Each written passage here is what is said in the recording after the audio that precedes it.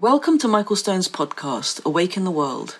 This podcast is part of an online community library we're developing, one that contains podcasts, videos, transcripts, and booklets based on Michael's talks. The goal of this library and this podcast is to bring mindfulness and mental health into the spotlight. Through this work, we're creating new ways to wake up through socially engaged, conscious, spiritual practice. We're creating a culture of compassion and collaboration.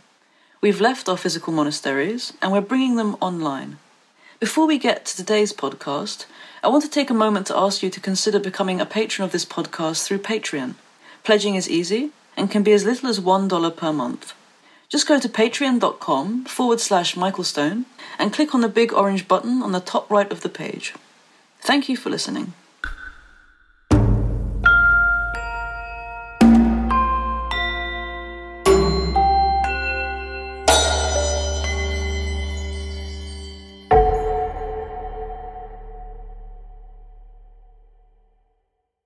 So our habits and our genetics influence the way we perceive reality, so that the way we experience sensation is very much determined by our body and the history of our body and our ancestors, right?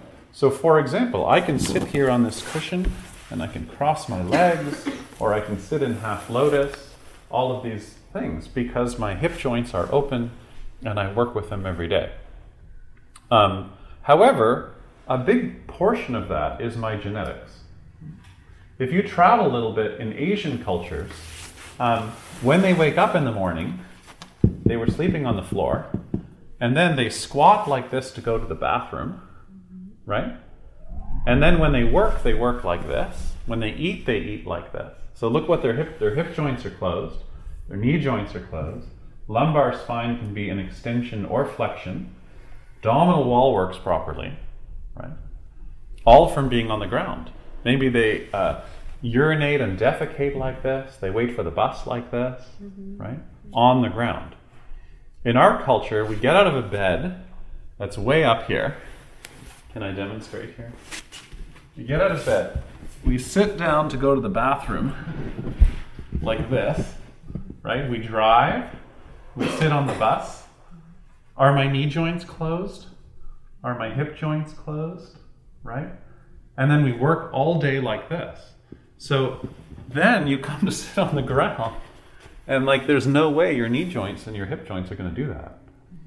Right? Because a combination of genetics and culture and how you reinforce the mobility of your body. So that's all samskaras. And that's going to influence sensation. Right? So, psychologically and physiologically, sensations give rise to feelings. Feelings give rise to patterns of attachment and aversion.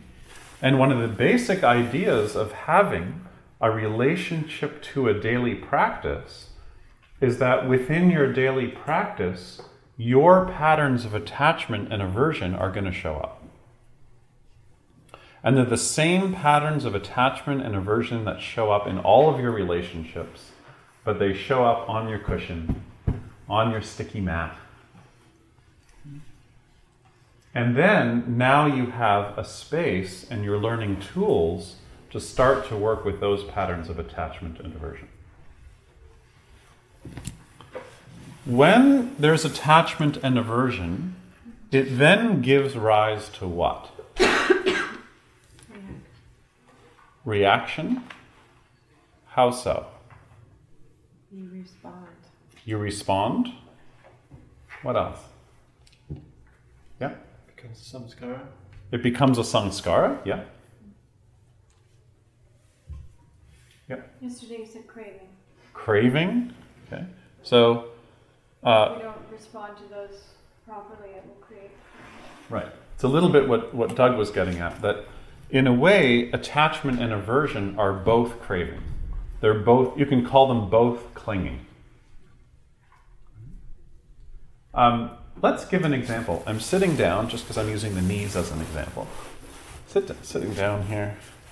And then, after a while, if I don't have the alignment right, there's pain here. Has anyone had this experience? There's some pain here in the joint. Okay, so the joint is influenced by habit. It's perceived. Sensation. Feeling is negative. Then what happens? Pardon me? You try to get away from the pain. Take me into the scene. Well, you just recognize that there's pain and then you just immediately back off. Pain in the knee, back off, aversion, movement. How long do we have to sit here? Yeah, let's act it out a little bit. What do you say? Story about me. Let's hear it. What's the story? My knee hurts. My knee hurts. Oh my gosh, I do too much yoga. Oh my gosh, I do too much yoga. When is this going to be over? When is this going to be over? Does she ring the bell? When is she going to ring the bell? Maybe I should stay and work with it. Maybe I should stay and work with it. I need to do more yoga. I need to do more yoga. Yeah, so I've had ones where it's like, I'm sure I have cancer of the knee. And it's like a rare knee cancer. And I'm going to die. And I can't believe that the timekeeper is not paying attention to the time. Because like, I am going to die. Has anyone had something similar to that? Yeah, I'm going to die. The experience I like to tell is the first time I ever went to Vienna. I've taught several times in Vienna, and the first time I taught there, I took a flight there from Germany, I think. And when I got there, they put me up in this really small apartment. And so I came into the apartment, and whenever I go somewhere when I travel, the first thing I always do is I get my cushion out or find a pillow and I just sit down. So I got my things together, put my luggage away, sat down, closed my eyes, started following my inhale and exhale. And then I started to feel really, really hot all over my chest, my forehead, my armpits. And then I had a memory, to the samskara, had a memory of the person next to me on the airplane who was sneezing and coughing the whole time. And then I remember one time us both going to the washroom at the same time. They went in first, and when I went in after them, there was like scrunched up Kleenex all over the bathroom. And I was so angry. I thought, I've gotten a cold. No, it's not a cold. This is going to be a really strange flu. And then I foresaw myself in the apartment, sick in bed, the whole weekend, missing out on my first workshop in Vienna. And nobody could teach for me. This would have an impact to the community and my family. And then I started to feel like, why do they let ill people on planes? They should have some kind of, thing that you walk through, like to check if you have firearms or whatever, to see if you have a cold or something that someone beside you should catch. And why is this taking so long? Because actually, most people probably get sick just from being on airplanes. And this went on and on and on and on and on. Then my little timer rang, boom. And when I opened my eyes, I noticed beside the door that when I came in, I turned the heat on all the way. And it was a heated floor in the room. So the room was so hot. And then I realized, I'm not sick. It was just that I had turned the heat on all the way. And so for 30 minutes, I had just made this whole story up about this flu I had, but actually I was completely fine. And the person beside me was actually really kind and really nice, and it might not even be them who left all the Kleenex. It could have been the person before them. Maybe they walked in to the bathroom and thought, who left all this Kleenex here? And maybe since I didn't clean it up, the person who came in after me thought, that guy, he had malas. I thought he was a Buddhist or something, but he left Kleenex everywhere. So all of this kind of is really creating a prison for ourselves, narrowing our experience. So, attachment and aversion, clinging and craving, gives rise to something called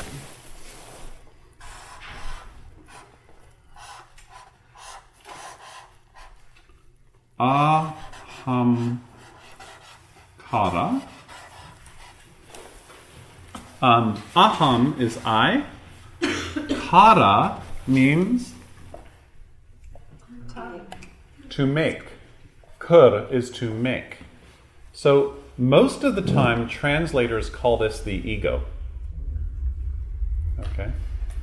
But actually, in Western psychology, the ego, by definition, in a Freudian sense, is what mediates between conscious and unconscious, interior and exterior. But that's not really what's meant by ahankara, and unfortunately it gets translated as the ego, but it's more subtle than that, or I would say more sophisticated than that. Ahankara literally means the I maker. So it's the mechanism in our personality that superimposes on our experience a sense of me. The I maker. Isn't that a nice term? The I maker. Or mamamkara, the me maker. So there's pain in the knee. When there was aversion, what changed? What changed? There's pain in the knee, there's aversion, and then in the examples you gave, what had changed? The pain in the knee caused the person to view the knee as something separate from themselves. Right. So the language changed to my knee. And now there's an object and there's a sense of self. So before there's pain, and right there, in a split second, spring-loaded in the aversion to the pain, there is created an I. Can you see that? So you could say the creation of the I is a linguistic addition to the sensory experience when there is attachment or aversion present. It's kind of interesting. So the ahankara gives rise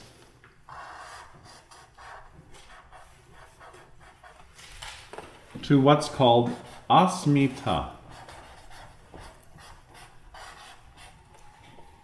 Asmita is the story of I, me, and mine.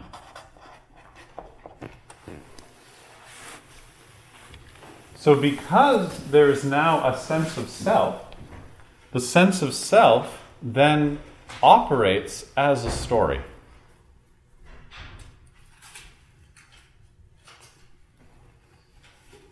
What happens when something is born? You're born. What happens when you're born? What happens next? It's kind of obvious. In a more general sense. Circumcision? No, of course. That happens too, but... They cut the cord? Yeah. I mean, in a more general sense in the life cycle, there's birth and before death. Maturity. See, it's the thing nobody likes talking about. It's called aging. And then what happens? Death. Okay? So,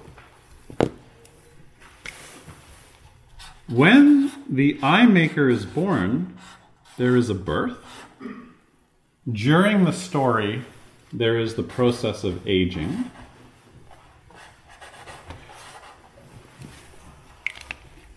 What happens after aging? What happens before death? Illness. Maturation. Disintegration. Decay. What happens on the way to death? Aging. What about aging? Disintegration. What happens when you contemplate death? Aversion. Aversion? Fear. Fear. So, when there is birth and aging, on the way to death, there is also fear. And this is called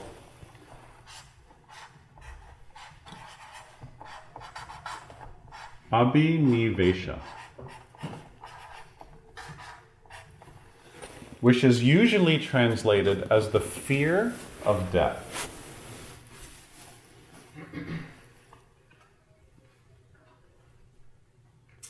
when you contemplate death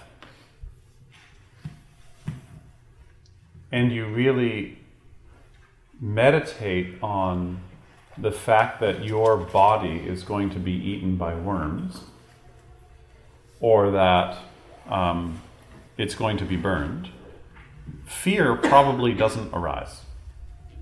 Fear arises in relation to the fact that the story of me, the sense of me, I don't know what's going to happen to it. You see? So it's not so much that abhinivesha is the fear of death, but it's actually the fear of the death of the story of me. Right? It's a fear of letting go. If anybody here has ever spent time with somebody who's dying, who didn't want to die, has anyone here ever had this experience? You're with a family member who's dying and they don't want to die.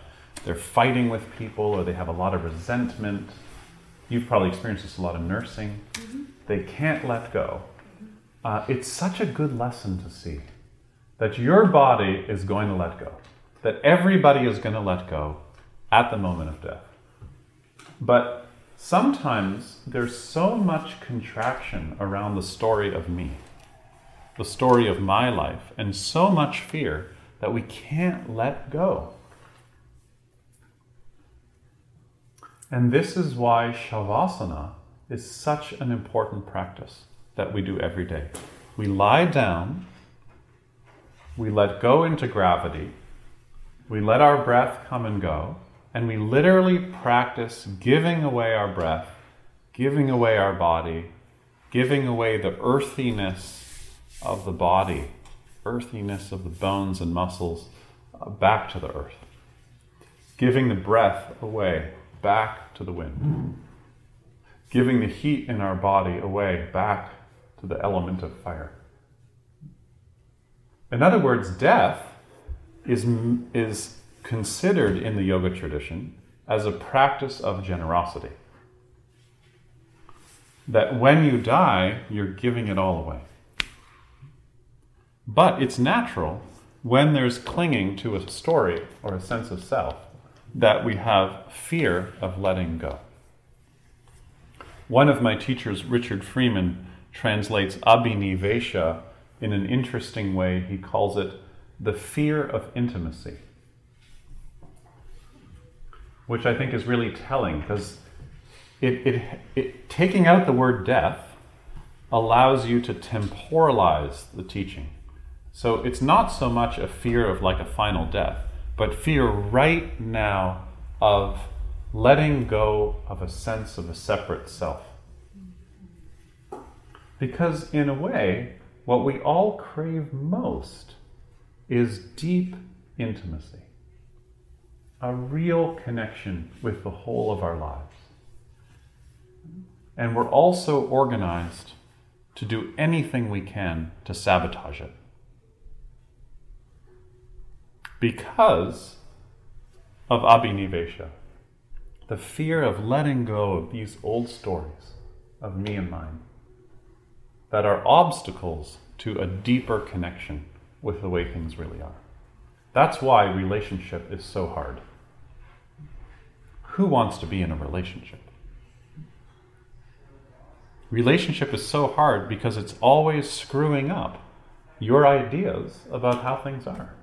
Because nobody wants to be your theory.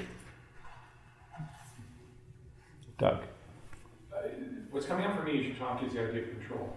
Uh-huh. And it sounds like I now understand more clearly why people talk about control. They use the language of control and planning for exactly the reasons you're just giving. Yeah. Is there a linkage between that? Absolutely. So how do we control things? We create rigid and fixed ideas. So, can we keep going? Yeah? I know we're covering a lot today, but my hope is to complete the circle. But maybe I have to let go of that. So abhinivesha is the fear of letting go of the story of I, me, and mine. Some of you might know, because I like teaching it a lot, is one of the Buddha's first sermons where he talks about his awakening. And he says, what I've woken up to is difficult to see, it's subtle, it's excellent. And then he says, but it's hard to see because people love, delight, and revel in their viewpoint. And then he says, people who love, delight, and revel in their viewpoint can't see this. He actually says, can't see the ground. Can't see the way things are. Because I love that term. They love, delight, and revel in their viewpoint. So, abhinivesha, the fear of letting go of your perspective,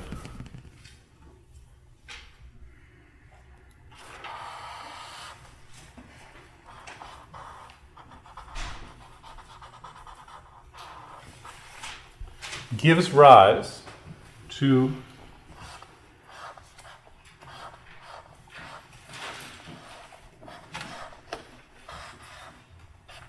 avidya. In Greek, when you have an a before a word, it turns the word into its opposite. Here, it's slightly more psychological. Avidya, vidya means to see. Actually, the word vidya is where you get the Latin word video, which is where you get the English word video. Vidya, it's not so much not seeing, it means not having the intention to see. Just like ahimsa means not having the intention to cause harm or violence. Avidya could be translated as not wanting to see. And seeing here is a metaphor, right? It could be seeing, feeling, not wanting to feel your way into something, or not wanting to be with something. Because if you can't let go of your story about what you're experiencing, you can't be with it. You get avidya, you get not seeing clearly. Jesse? As this cycle's going on, is this where the tongue is getting rigid? Absolutely, yeah.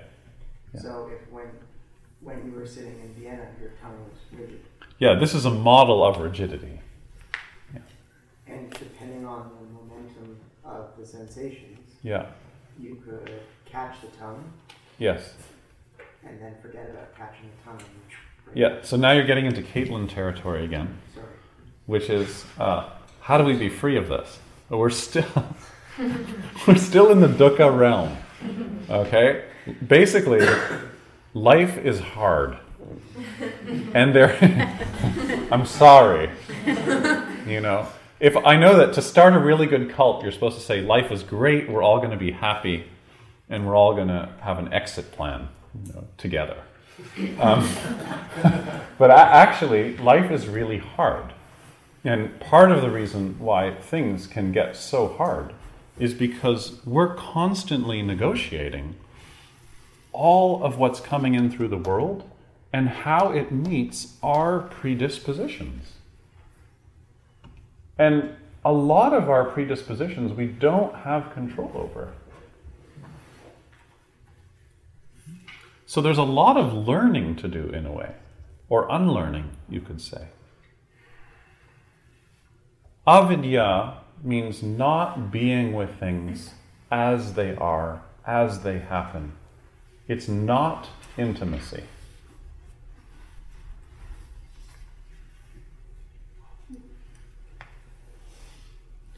And avidya gives rise to the last part of our circle. Does anybody know what it might be? What's between not seeing things as they are, and a samskara.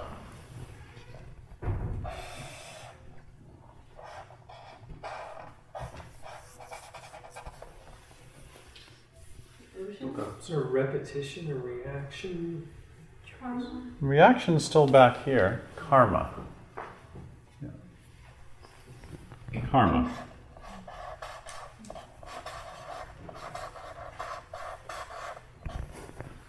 Karma comes from the root kur, which is where you get the English word create. Comes from this word. So I translate the word karma as creativity, because it means there are conditions, and what are you going to do with those conditions? It's a bit of a poetic stretch, but karma just means that whenever there is an action, there is an effect. And it's often mistranslated, partly because of John Lennon, instant karma's going to get you, as fate. But the word for fate is vipaka, not karma. Karma just means whenever there's an action, there's an effect. In the Bhagavad Gita it says, whenever there's fire, there's smoke. Sometimes the effect is immediate, like right now, if I say something rude to Wyatt, then he's going to come punch me. Okay? But sometimes, I hope I haven't said anything rude to you, but sometimes the effect is delayed, like when you have 4 children, right? Who knows what it's going to be? 2 children. So, because there's a fear of letting go of the story we have, we can't see things as they are, and then we take an action based on this, and that action reinforces, or you could say the non-action, not doing something, also reworks the samskaras and contributes to those grooves, to those rivers that then influence within our sense organs and mind how we perceive, how we move, how we think, how we act, how we understand, how we relate, are all influenced by previous actions.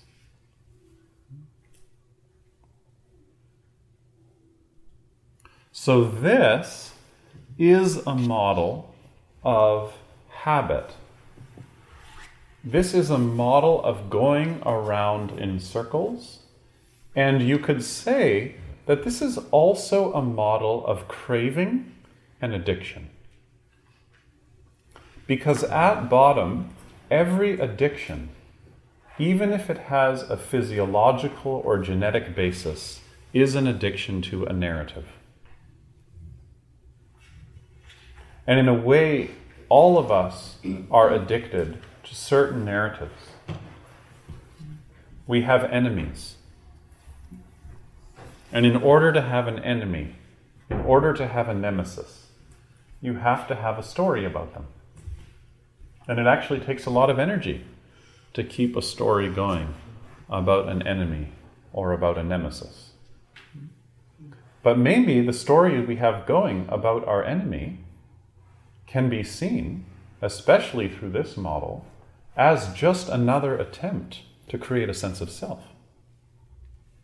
Maybe the story of our enemies has nothing to do with the enemies at all, and is really just about us maintaining a sense of self.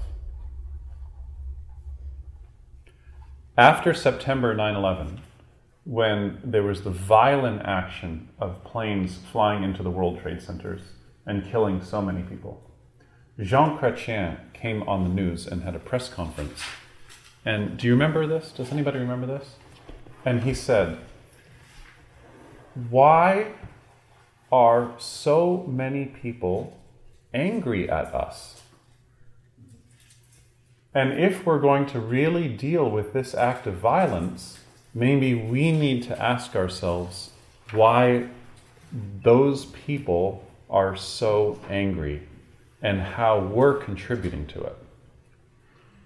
And people were so shocked that he said this that the American government asked him to apologize. Susan Sontag wrote an article about this, and she never had another piece published until her death. Because at times of war, we, through this path, so you can see this in a social way, right? A nation at times of war has a very, very strong identity. And there's lots of fantastic research, especially if you look at Chris Hedges' wonderful book about war that he wrote as a journalist. Something like Why We Love War, I can't remember what it's called. How War Gives Our Life Meaning, where he looked at soldiers and he explored how soldiers going to war describe having the most meaning they've ever felt in their life. Why? Because we're sure about our story. We're right. That's the enemy. I know the enemy. It's black and white. And that gives us a false sense of security. And there's a tremendous fear in letting go of our story, of us and them. And then our story of us and them creates not seeing clearly, which then creates action, which leads to war. So this is as much an individual psychological model as it is a penetrating analysis of how nations hold on to their identity. And you could plug any addiction in here. Oil, the belief that we need more and more capital, our ideas about our relationship with our environment. We have stories in our culture that we're repeating again and again and again. We know at some level they're unsustainable, but we won't let them go, we're scared. But what is it underneath that fear that we have such aversion to? Well, it's probably something over here. Because our culture is so scared to die. But unless our culture can learn how to really look at death and how to let go of its stories, there's no hope for getting out of this cycle of repetition and compulsion.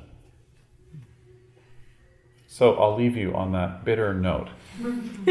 And maybe we can have a break here, and then we'll continue. Thank you.